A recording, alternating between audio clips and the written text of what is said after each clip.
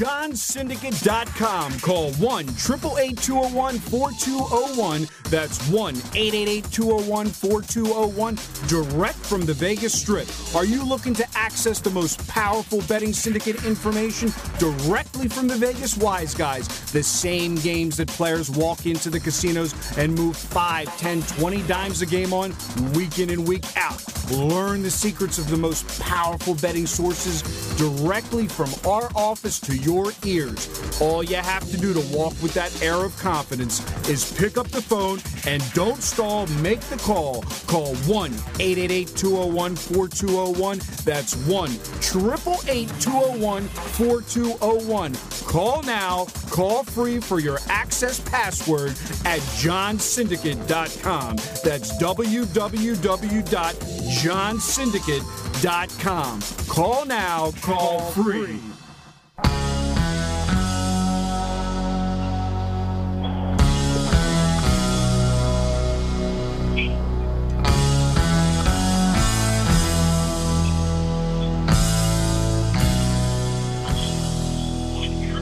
We are back with another edition of SportsInsiderRadio.com. What is going on? I think I got Mike from remote online.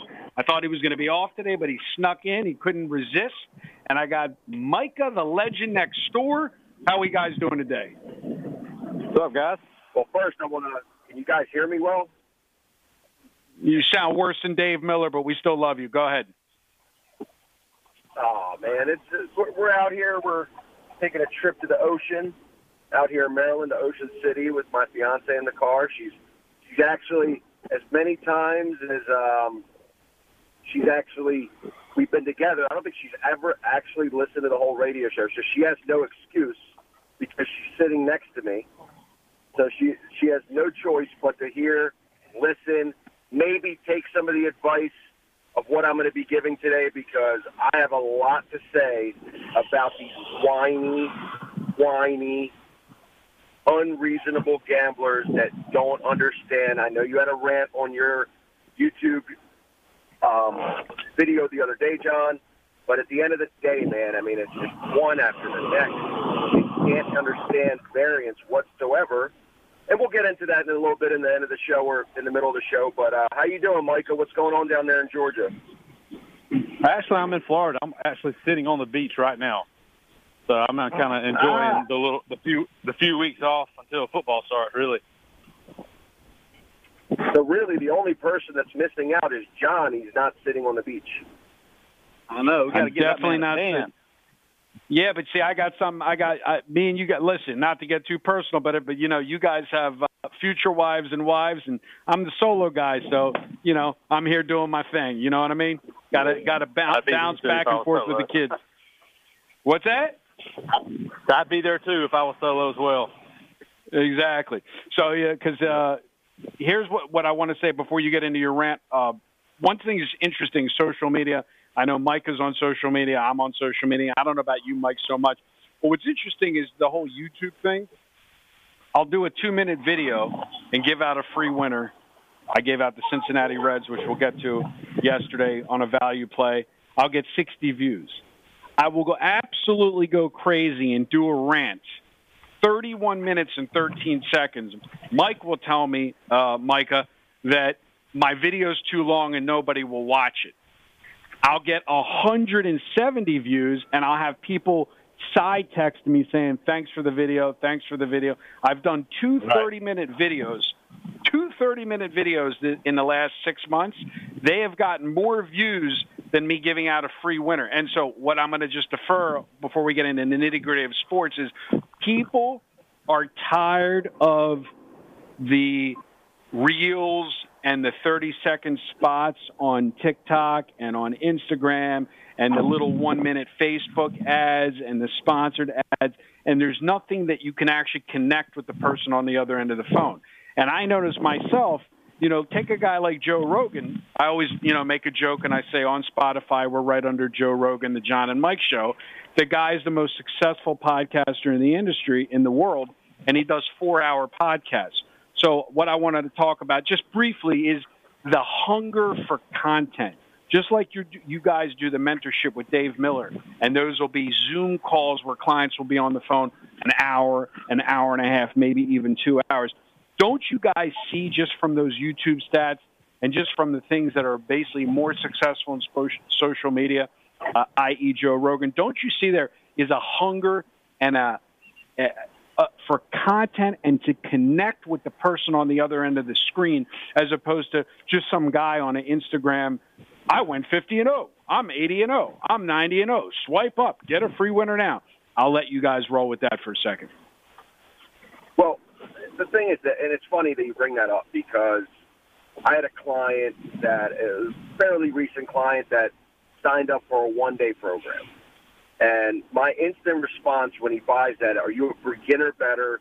You're looking to not just access the selection, but you're also looking to access David Miller's YouTube channel where there's a lot of tutorials of how to do market edges, how to be able to see and bet the right number and the timing. And there's a lot of education that goes along with it.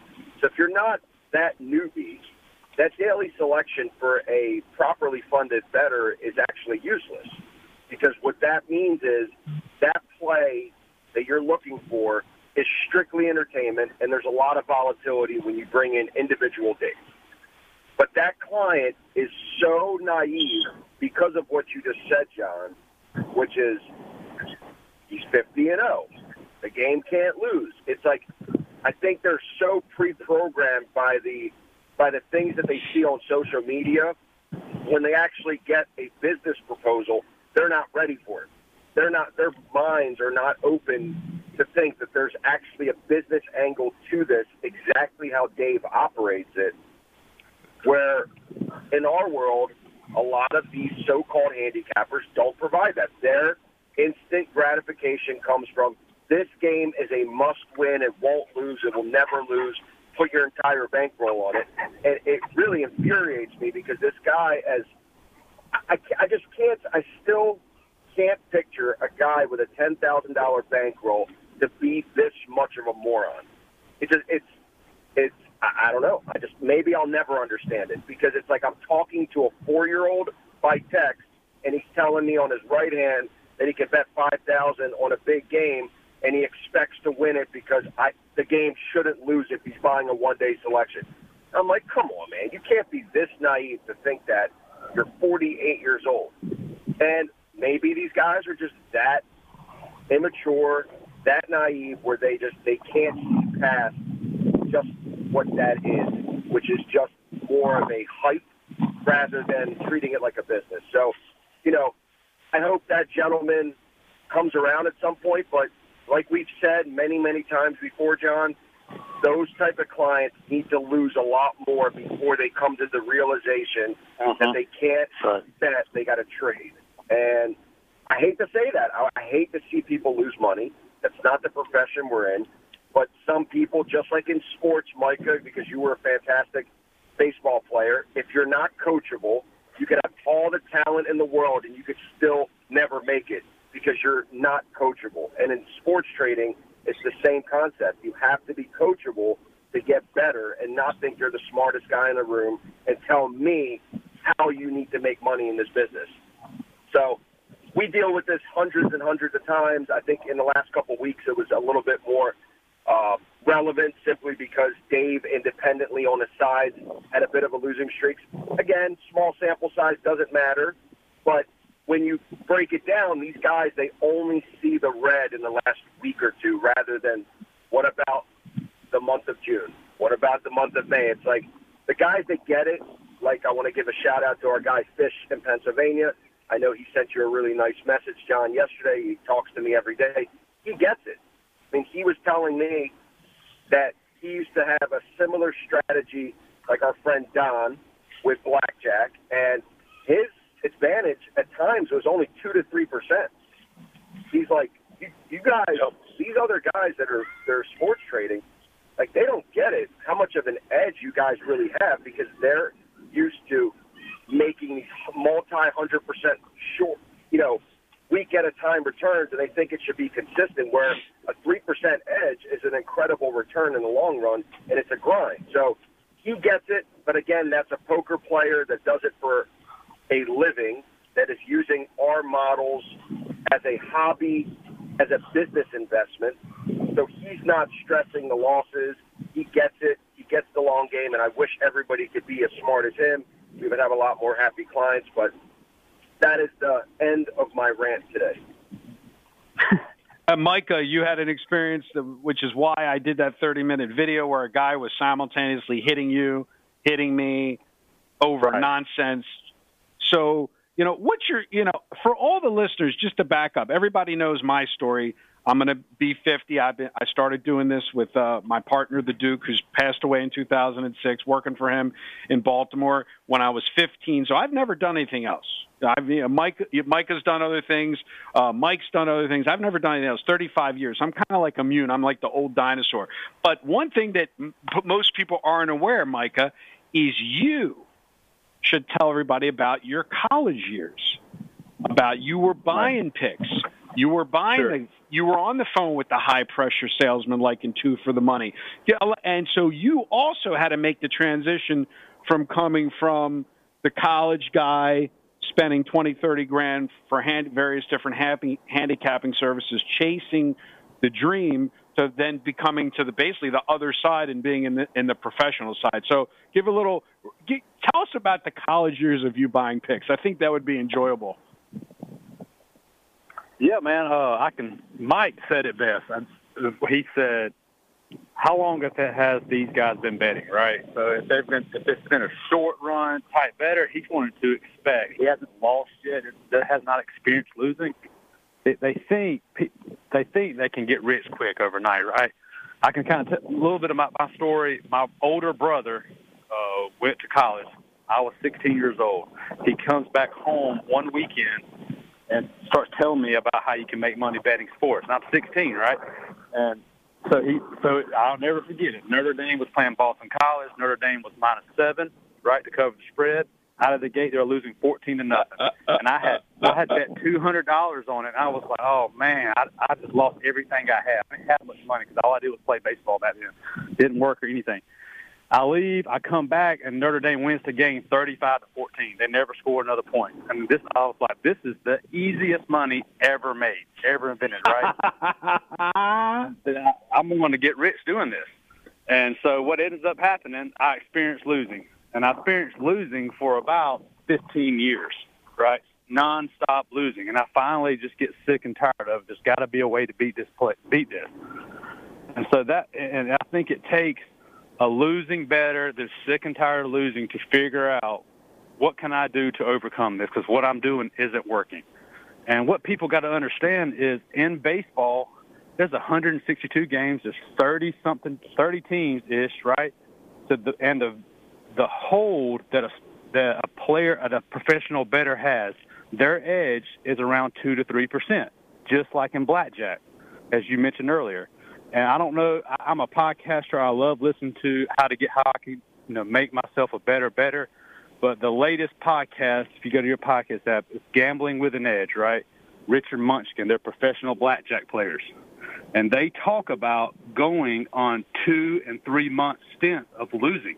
They're counting cards. But they know the numbers. They know it's a math game, and they will overcome that losing. And so you're talking about card counters that are playing thousands and thousands of hands daily, losing for a 2 to 3 month stretch. So, and the problem with baseball is a small edge. You have all these games, so you got to let the edge play out. And somebody like David's goal is to win 30 units-ish over a whole season, right? So you're going to have huge swings because baseball is a small edge sport. Now, football and basketball, you'll win more than that. So you got to be disciplined. You got to understand bankroll management, which Mike and John can help aspects of it, and that's kind of where you go from there. But yeah, in college, I was buying picks left and right because I thought the game of the night is not going to lose. I thought there was such things as inside information, and there's not. And so, yeah, I lost my ass pretty good then. But, I mean, you told me, you used to ask me, do I know this guy? I said, yeah, I know that guy. You're like, yeah, I paid that guy $5,000. I paid this guy $20,000. I paid this guy $10,000. Right. I'm like, whoa. He's like, where were you? I don't remember having you on the phone back then. I must have missed the memo. How bad it was, man. I had a full ride to play baseball at where I was playing ball, right? And I would go and get student loans, right? I'd get student loans, then it'd come 100% in my pocket because my full ride paid for my college. And I'd use that money to bet with and lose and use every bit of credit card debt that I can have, run up all kind of credit card debt, buying picks, losing on games of the year, games of the night, stuff like that. So, yeah, So let me ask you a question. Because we've been doing business for a decade now, and I'm friends with your whole family, and I love your dad. Didn't your dad lose his mind when he found out what you were doing? He didn't really lose it because he was a bookie himself. He understood what happened. He was more mad at that guy for taking my bet than anything. He didn't lose it. He bailed me out of debt back then. And then I took a long layoff of trying to figure out what am I going to do. But yeah, he didn't. He didn't lose it too bad on me. He just he explained to me that I'm at a disadvantage. So he explained the numbers to me. You're at a disadvantage. But when somebody tells me that I can't do something, I want to figure out how I can prove them wrong. And even to my dad or anybody, if you tell me, I'm going to try to figure out what can I do to prove them wrong. So that's what my life goal is to set out to find people like David that bet for a living and other partners, like the bot guys that we have that run the paper head counts and stuff like that. People that bet for a living, how can I utilize them to gain a bigger edge and make money of this? And it's very lucrative once you understand exactly what to do. So, Mike, are you excited for football? Obviously, just as much as I am, or you don't really get hyped until like August? Yeah, I'm excited for it. I'm kind of, that July is really slow, but I just know, man, you know how it is. Middle of August hits here. We're going to be 80 hours a week strong, working, betting, nonstop. So I'm kind of enjoying it until that hits here. Then I'm going to be ready to go. But yeah, that's why I love golf in the summer because it's a decent way to make some money and kind of pass the time a little bit until football gets here when the edges are through the roof. Off topic, what did you think about Tiger's little comments on Greg Norman? Or just, it is what it is? Tiger is a traditional player. He understands the history of golf. So, he is going to bat the PGA Tour with all he's got. And it makes sense to me exactly what he's saying. But most of those guys, they're taking guaranteed money because they know they're not going to make that money now with the PGA Tour because they're on the downslope of their career. Besides, I still think Bryson's on the upslope. Besides him, everybody else is on the downswing. So you can't blame the guys. They offered him $100 million guaranteed. But it makes sense what he's saying. But what was interesting was that I didn't realize, you have a minimum salary in the MLB. I didn't realize. So I was watching something this morning on one of the sports networks that said a lot of these players, they show up. If they don't place in the money, that's it. They're working for free. That's it. It's not like they're not getting they're not getting like a base $700,000 a year if you're MLB, which I didn't even realize. So I guess all these lower players are making money with sponsors that are supporting their lifestyle till they got it. Kind of like the Tour de France, same thing with the cyclists. Yeah, and my question to you is, do you like the odds on Tiger? Or do you think it's a square bet? Since we don't have Dave on the show today, he's actually doing the right thing. He's taking the kids on vacation. I keep seeing the commercial. Can Tiger do it again? Can Tiger do it again? So you think that's a lot of fake hype, or do you think that the prices are worth playing on him? I think this is the best course for him, mainly because of he's got the leg issue, and it's a flat course, right? He does not have to walk up the hills like Augusta. And I think it's the best course. He loves this course. I think he's won it twice. But I think it's the best course suited for him. But in terms, I've heard a lot of news about how they see him kind of limping and kind of gimpy-legged on the course. But I think, his true price should be more like 150, 200 to 1. But they can price it at 80 to 100 to 1 because people are going to bet it. That's tired, right? So I think it's a square bet to make, yes. But I do think it's the best course for him. So it's kind of hard to tell. Now, he has talked about this course for a whole year now, how he can't wait to play it. Do you know I'm sure you know, I haven't looked, what are the current odds on him right now? You can get him at 100 to 1 at some books. But at some places, but the true price probably should be more like $200. But they can offer that price. So who do you think the actual favorite is to win it? The reverse question. Well, Rory is the favorite, and he is probably correctly so, but it's hard to bet him when there's golfers of his status that are double his price. But he is playing such good golf right now, and the thing is, I won't call it a bomber's course, but the fairways are really wide, so they can kind of bomb and gouge it a little bit. But if you miss the fairway, you're going to be in a penal rough, big time. And there's over 100 bunkers on the course, which I'd say normally there's 50 on a course. I'm guessing. I don't know. So they got to be kind of accurate off the tee. But I think it sets up perfect for Rory's game. But it's just hard to take him at a 12-1 price. And you get John Rahm, who is just as good as him, double the price. Just an example. Micah, just an example. Micah, the fiance said Xander Schauffele's the smart bet. Who did? Xander. I know he's won 3 tournaments in a row. But it's the last time somebody won the Scottish Open and the British Open the same year was, I think it was Phil Mickelson 15 years ago. It's just a hard thing to do.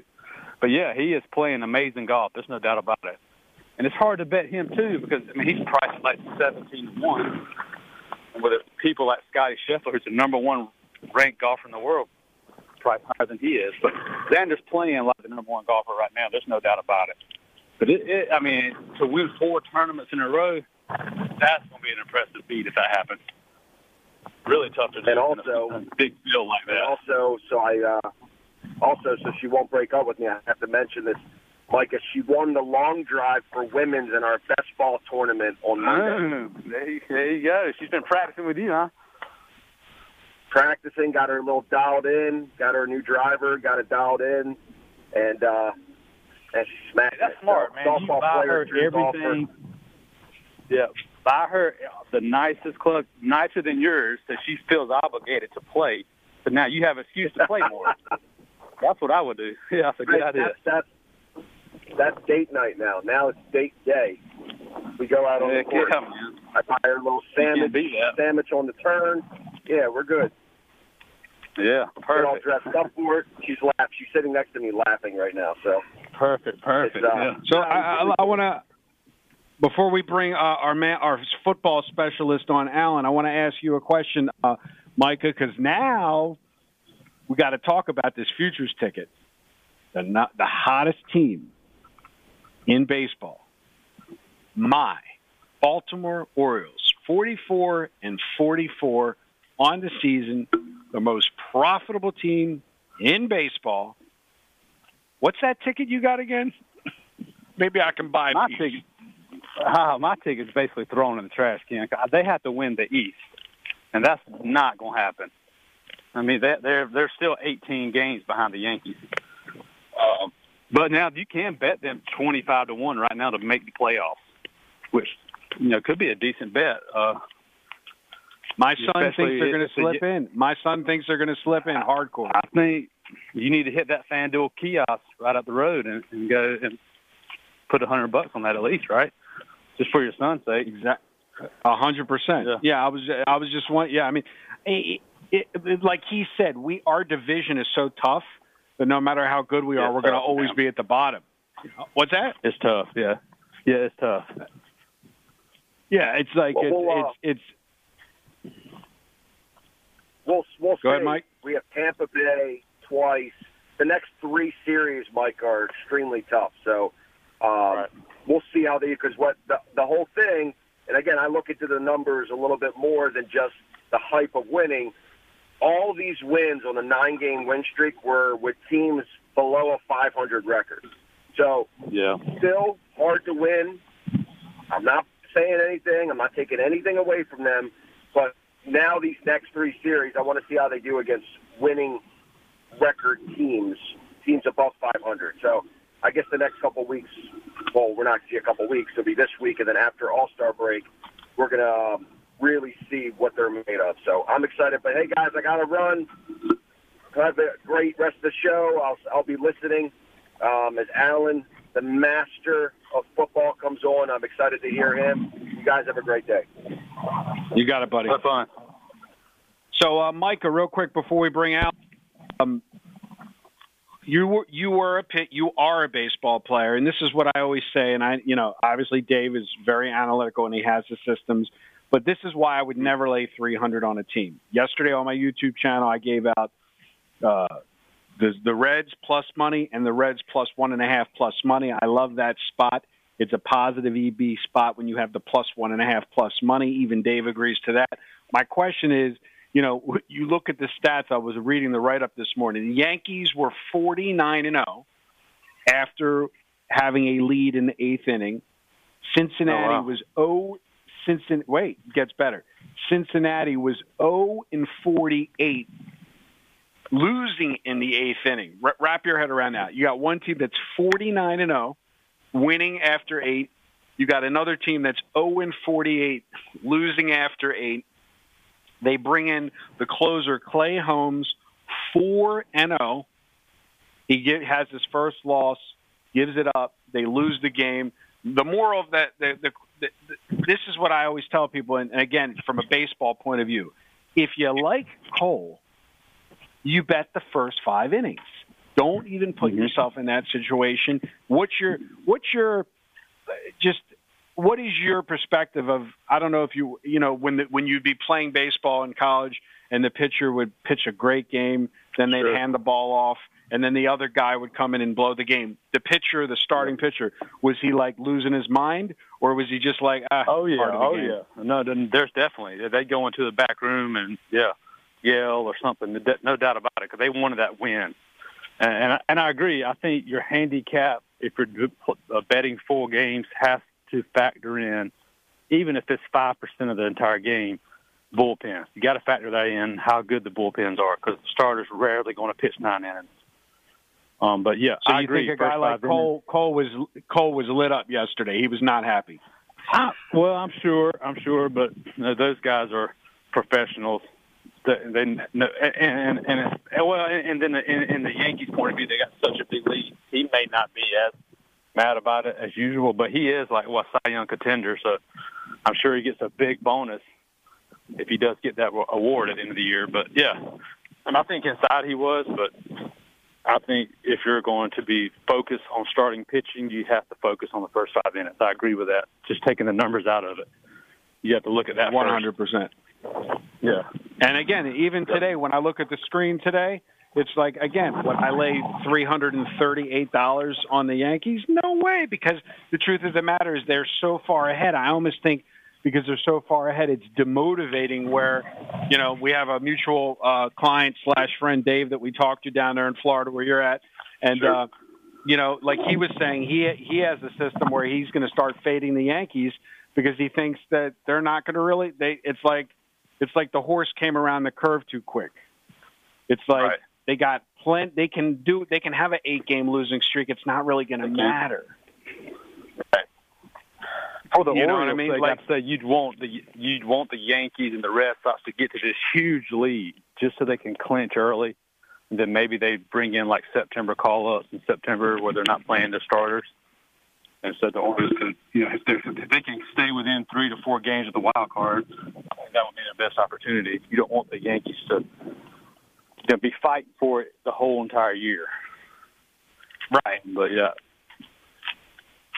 And do we have Alan on? Is Alan on with us? I'm here, John. There he is. How you doing, buddy? I'm doing great. So listen, ironically, 1 hour ago, you probably didn't know this, 1 hour ago, just coincidence, CBS put out their reformed top 25 1 hour ago. And I'm looking at it right now. So I'm just going to give you my rundown, and we're going to talk about some dark horses in the NCAA, because for everybody that doesn't know Alan has his own site, wagervice.com. He is a football freak. I think there's a little rivalry in your office. One of the guys, is a fan of an opposing college team and tries to wear all the gear around you, and that can cause friction because for you guys, college football is not a sport; it's a religion. Am I close there? Oh yeah, we've been on the borderline of having a couple of fist fights in there, and I guarantee it's probably going to happen. He keeps wearing that ugly orange. So for all the listeners, tell everybody your team and what his team is and why there's the issue first before we get into the college football. So right now, John, I'm at home. I am at Ground Zero, the epicenter of college football, Athens, Georgia. And okay. I got a guy that works with me here, and next door in his office, he has the ugliest Florida football sign I've ever seen. And if you don't know, the rivalry between Georgia and Florida, in my opinion, as a diehard Georgia fan, is probably the most hated team in my eyes, mainly because I'm 43, and growing up in the 80s and 90s, other than when we won that championship way back in the 80s, in the early 80s, Florida had our number. At one point, we went 0-14. We lost 14 straight years to Florida. We had a win, and then we lose about another 6 in a row. So I can't stand them. And we've obviously owned them the last 6-7 years since Kirby's came to town. Thank you, Lord, for that. Florida, and we have a lot of rivals. Tennessee, South Carolina's a rival. Auburn, deep South's oldest rivalry. Of course, Georgia Tech is a clean old-fashioned hate, is the coin to that game. But, it's not even a game anymore these days. But in my mind, until the day I die, Florida will be the most hated team in my eyes. So, yeah, there's a fist fight is going to happen if I keep seeing red, blue, and orange around here. So let me ask you a question, since I know who the guy in the office is with you. He is from Athens. So how many people from Athens have jumped the wagon, or was it that he has family there, or he went to school there? No. How does that happen? So that's the thing. He's not from Athens. Because I can guarantee you there's not a living, breathing soul in the 45-minute range of Athens, Georgia. It's not a Georgia Bulldog fan because, like you said, it's a religion. Got it. I thought he was brought up in the same area as you. He just different. No, he's from the South, but I don't think it's right around Virginia somewhere is where he's originally from. So he migrated down this way, and somewhere or another, I think he's a Tebow fan or something. I don't know. I think I'm gonna have to get him tested to make sure he's all there mentally. So. Every time he FaceTimes me and I see him wearing the Florida hat, I just got to laugh because I know you're on the other side of the office wanting to rip it off his head. Oh, it's coming. I'm telling you right now. Isn't that Georgia-Florida rivalry 50-50 over to, like, the long run, really close, like in win? Yeah, I think we took the lead in the last year or so. That's crazy. That's how that works out. Yeah. So let me ask you. Let's talk about it real quick. The reformed the standings for right now. Obviously, it's July. Anything could change. Yeah, and you can tell me after. I'll just give you the top 10 if you think some of these numbers, these teams are out of whack and don't deserve to be in that spot. And then we can talk about some dark horses. Oklahoma State, they have ranked number 1. USC number 2. Oregon. Whoa. Oregon. Right. Yeah. This football? Hold on. Let me just double check that if I'm looking at it wrong. Yeah, that's not right.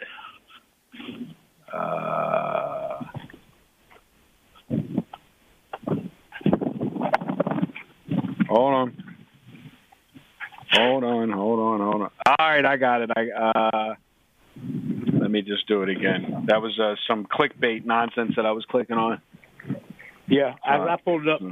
Since you mentioned that, I had to go look. So to read it to me. Read me the top 10 since you got it up before me. So they moved Georgia up to number 1 in their revised poll. Alabama 2, Michigan 3, Cincinnati 4, Ohio State 5, Baylor 6, Oklahoma State 7, Notre Dame 8, Michigan State 9, and Oklahoma 10. That's not preseason rankings. Yeah. Yeah. Yes, it is. Yeah, it was the same thing last week. Cincinnati. So the question, no way. No, that's not right. That's what they got. But I'm going to tell you this. Got to be final. I've got to be final. I would tell you right. I would tell you right off the. Let me see here. CBS Sports ranking. You might be right. Let me see. AP top 25. That's not right. So they got. That's got to be. That's got to be last year. Ohio State's up there. You're right there, Micah. That can't Here, be. I got on I'm on NCAA.com. It's called the Way Too Early Rankings. Their actual website. It has Alabama number 1, Ohio State number 2, Georgia number 3, Texas A&M number 4, Notre Dame 5, Utah 6, Clemson 7, Oklahoma State 8, Michigan 9, and Wake Forest 10. So the question that I have for you is, I got to go back to you talking about this rivalry. You're 43. I'm just a little older than you. I'm 49. I'm tired of Alabama. Like, what does it take to have them not even in the 1, 2, 3 spot? Or is it just their recruiting is so strong, like Mike said last week, we're just stuck with this for forever? Oh, well, I tell you what it's going to take. I got the answer that everybody's looking for. I know exactly what it's going to take to get Alabama not 1, 2, or 3. You ready? Go ahead. Nick Saban's got to retire. As long as Nick Saban is there running Alabama, they're going to be at the top. There's no doubt about it. There's no question. He has since surpassed Bear Bryant. He is by far the best. And I hate to say it, I grit my teeth when I say it, but can't deny he's the best college football coach in history of history of the sport. And as long as he's there, he's going to find a way to navigate the NIL, paying the players with their name, image, and likeness. He's going to figure out a way to work the transfer portal. Anything that comes up that's new, he's going to figure out a way to do it, and he's going to keep them at the top until he decides to hang up the whistle. So what do you think, Micah? Is that a fair assessment, or yeah, do you that's think a very fair assessment? That's very fair. I want to know Alan's opinion on Clemson Tigers. I mean, I've been doing a lot of research. Their defense looks amazing coming into the season. What do you think? So give me just a second. I'll tell you here. I just want to pull up their schedule while we're talking here. So here's what I think Clemson. They're going to the ACC has been weak for since Dabo got them near the top. The ACC has been weak. So looking at their schedule, they're going to crush Georgia Tech. They're playing the likes of Furman and Louisiana Tech. I mean, come on now. I heard John say that Wake Forest was in that top 10. Is that what you said? Yeah, they were the last one. They were 10. So they must have brought back everybody on offense. That's Clemson's 4th game of the year. I would imagine that they're going to get some of those offensive woes that they had last year fixed. Yep. Here's the thing. In today's college football, and I'm going to say this, I'm going to preface what I'm about to say with this. Offense is what wins in today's college football. Unless you have a generational type of defense like Georgia had last year. Now, that stacks up to one of the best defenses in the history of college football, up against the 2001 Hurricanes, the 2011 Crimson Tide. I mean, it's right there, one of the best defenses in the history of college football, and that's why they leaned on their defense. But their offense was okay as well. Does Clemson, they have a good defense? Oh, they're going to have a bang-up defense. But they're going to be playing the likes of these ACC weak teams. Right. So when they go, are they going to make the playoff? Yeah, I'll put my money on them making the playoff because they're playing in the weak ACC. Is the defense going to be good? Absolutely. It's going to stack up statistically good. Is the offense going to fix itself? I think so. But when they go play someone like Alabama and Bryce Young, C.J. Stroud, Ohio State, Stetson Bennett, and that Georgia offense that's returning maybe the best tight end freshman season ever, along with the best offensive line of college football in Georgia.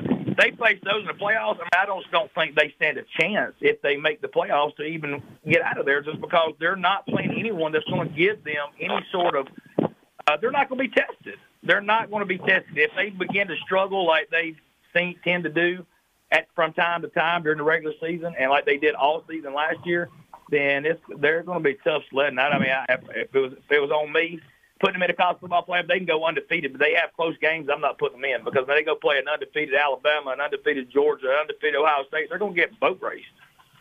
Mm-hmm. I got you. When I place a future, I was debating Clemson. I'm only considered, are they going to get in the playoffs? And I worry about it from there at that point because they got just two games. And you can. Right. And here's the thing. They've got Wake Forest, and Wake Forest is, I live, breathe, and eat, live, and breathe college football.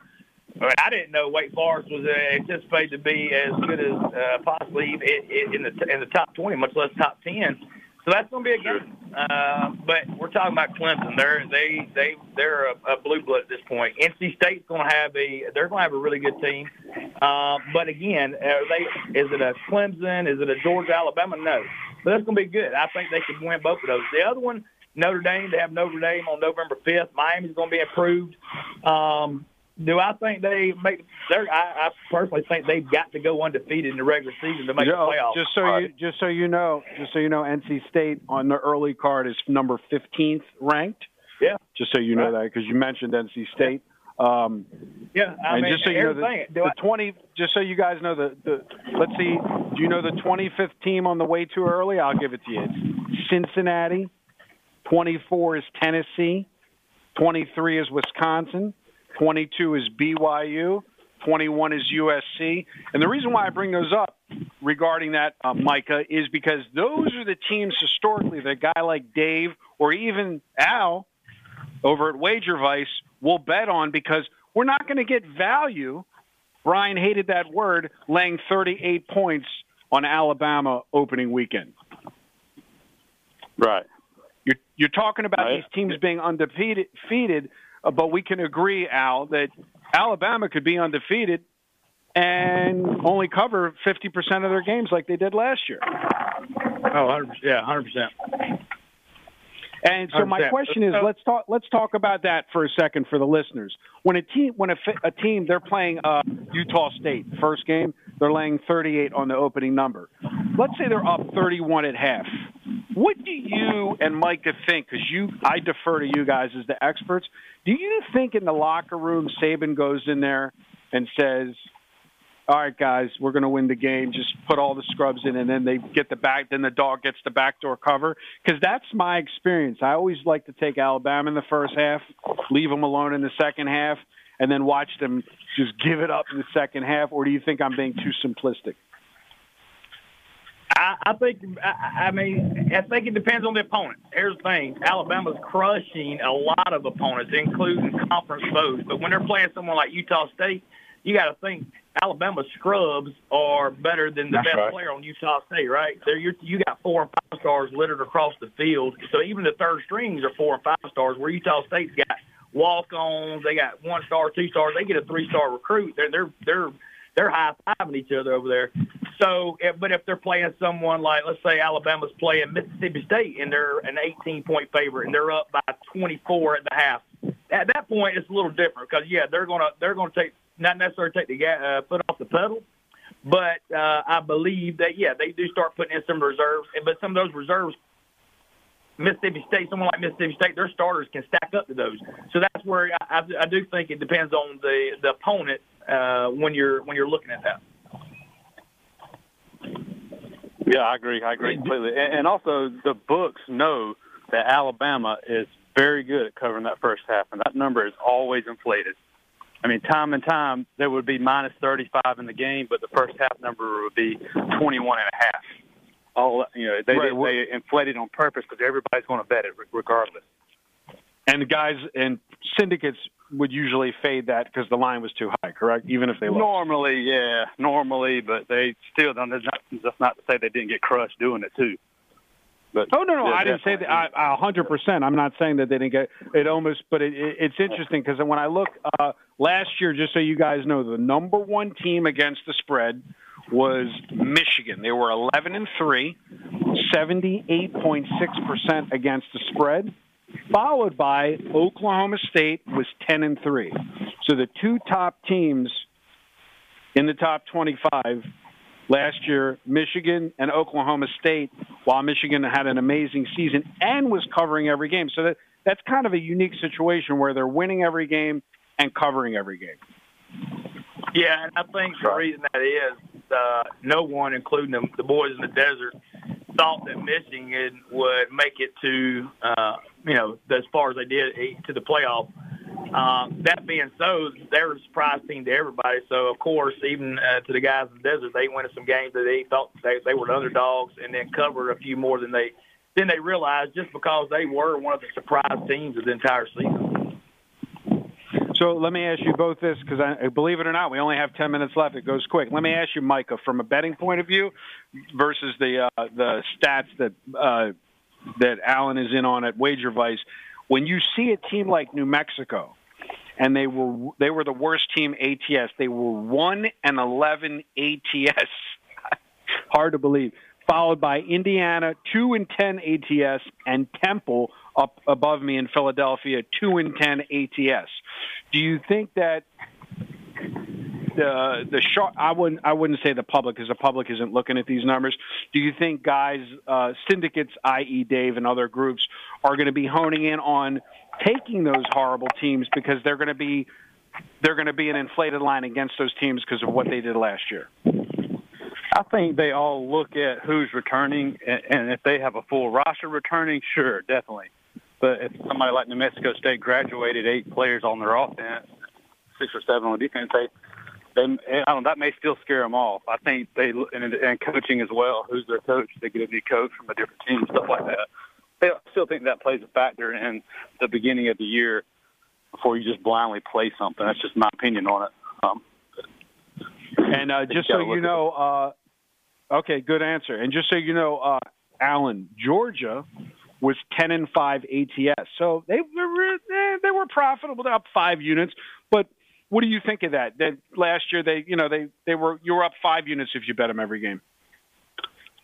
Yeah, I think that it's a hometown team, so of course I'm following them even closer than I do some of the others, and you could just tell that there was a difference with that Georgia team last year. You could just tell. So, I made a good bit of money last year betting on Georgia, just because some of these games, these SEC opponents, conference games, they tend to keep it a little closer than if you really follow the team, you see what's coming in on them.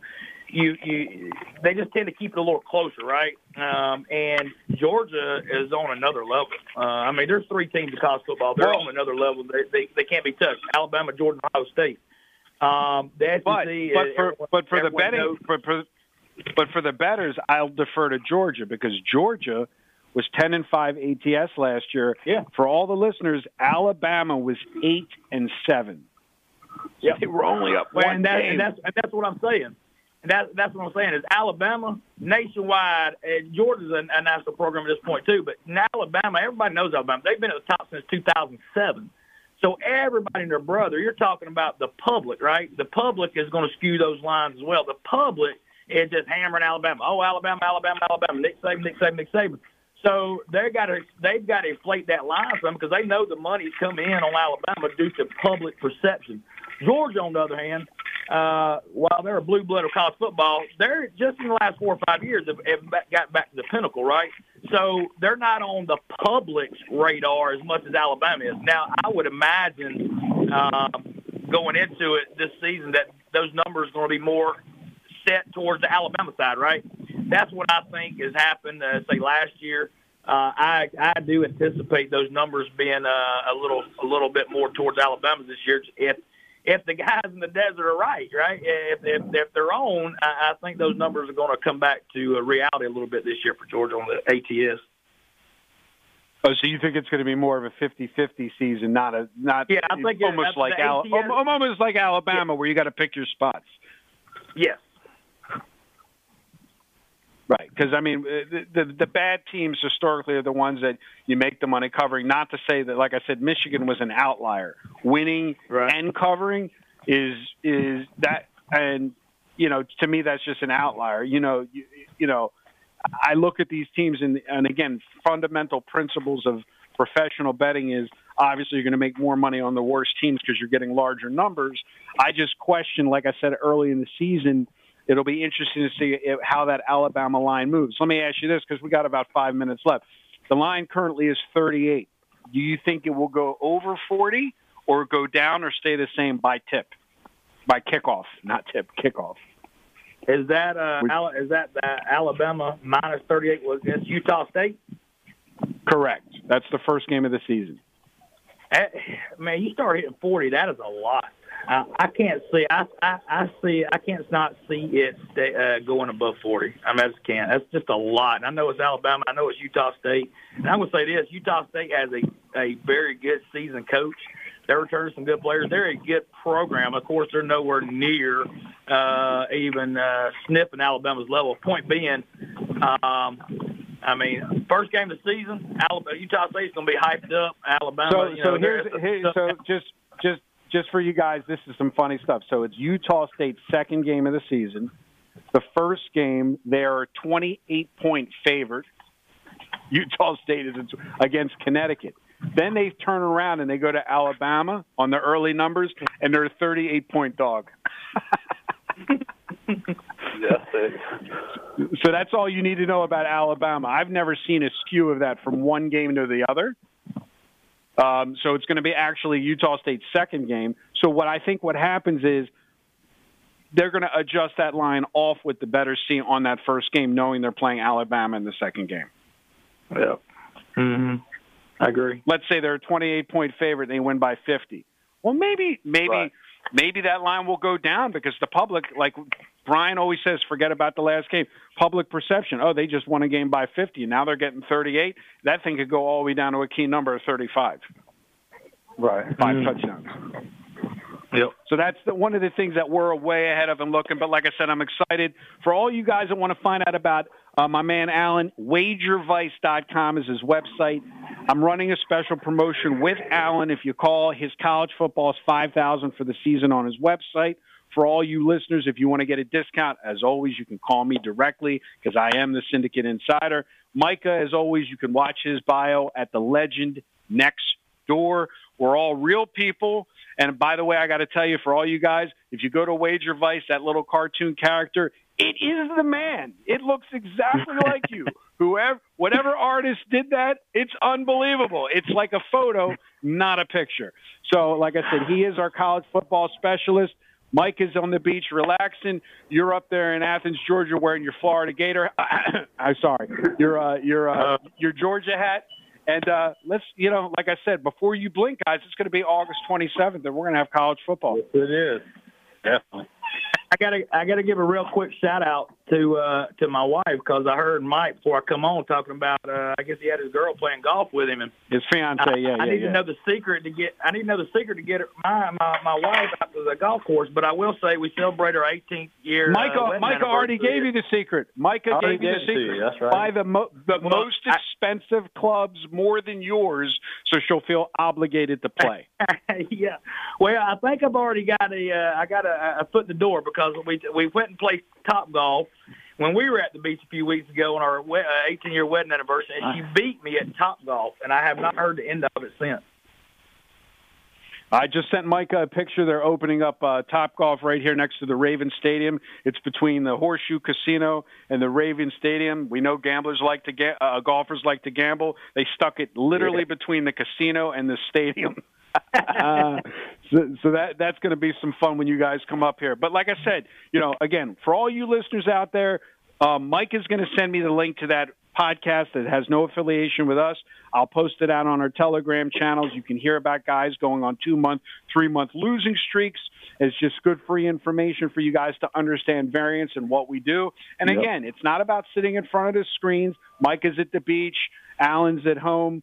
Mike's at the beach. Everybody's living their lives. You're not going to change the outcome of the game. I woke up this morning. I saw I won on Cincinnati on my free lean. I didn't watch the game because I'm not going to change the game. And that's what I think, one of the things people have to understand. Sitting in front of the computer, sitting in front of the screens 10 hours a day is not the way to make money in sports betting. We'll be back next week. SportsInsiderRadio.com. Bye-bye.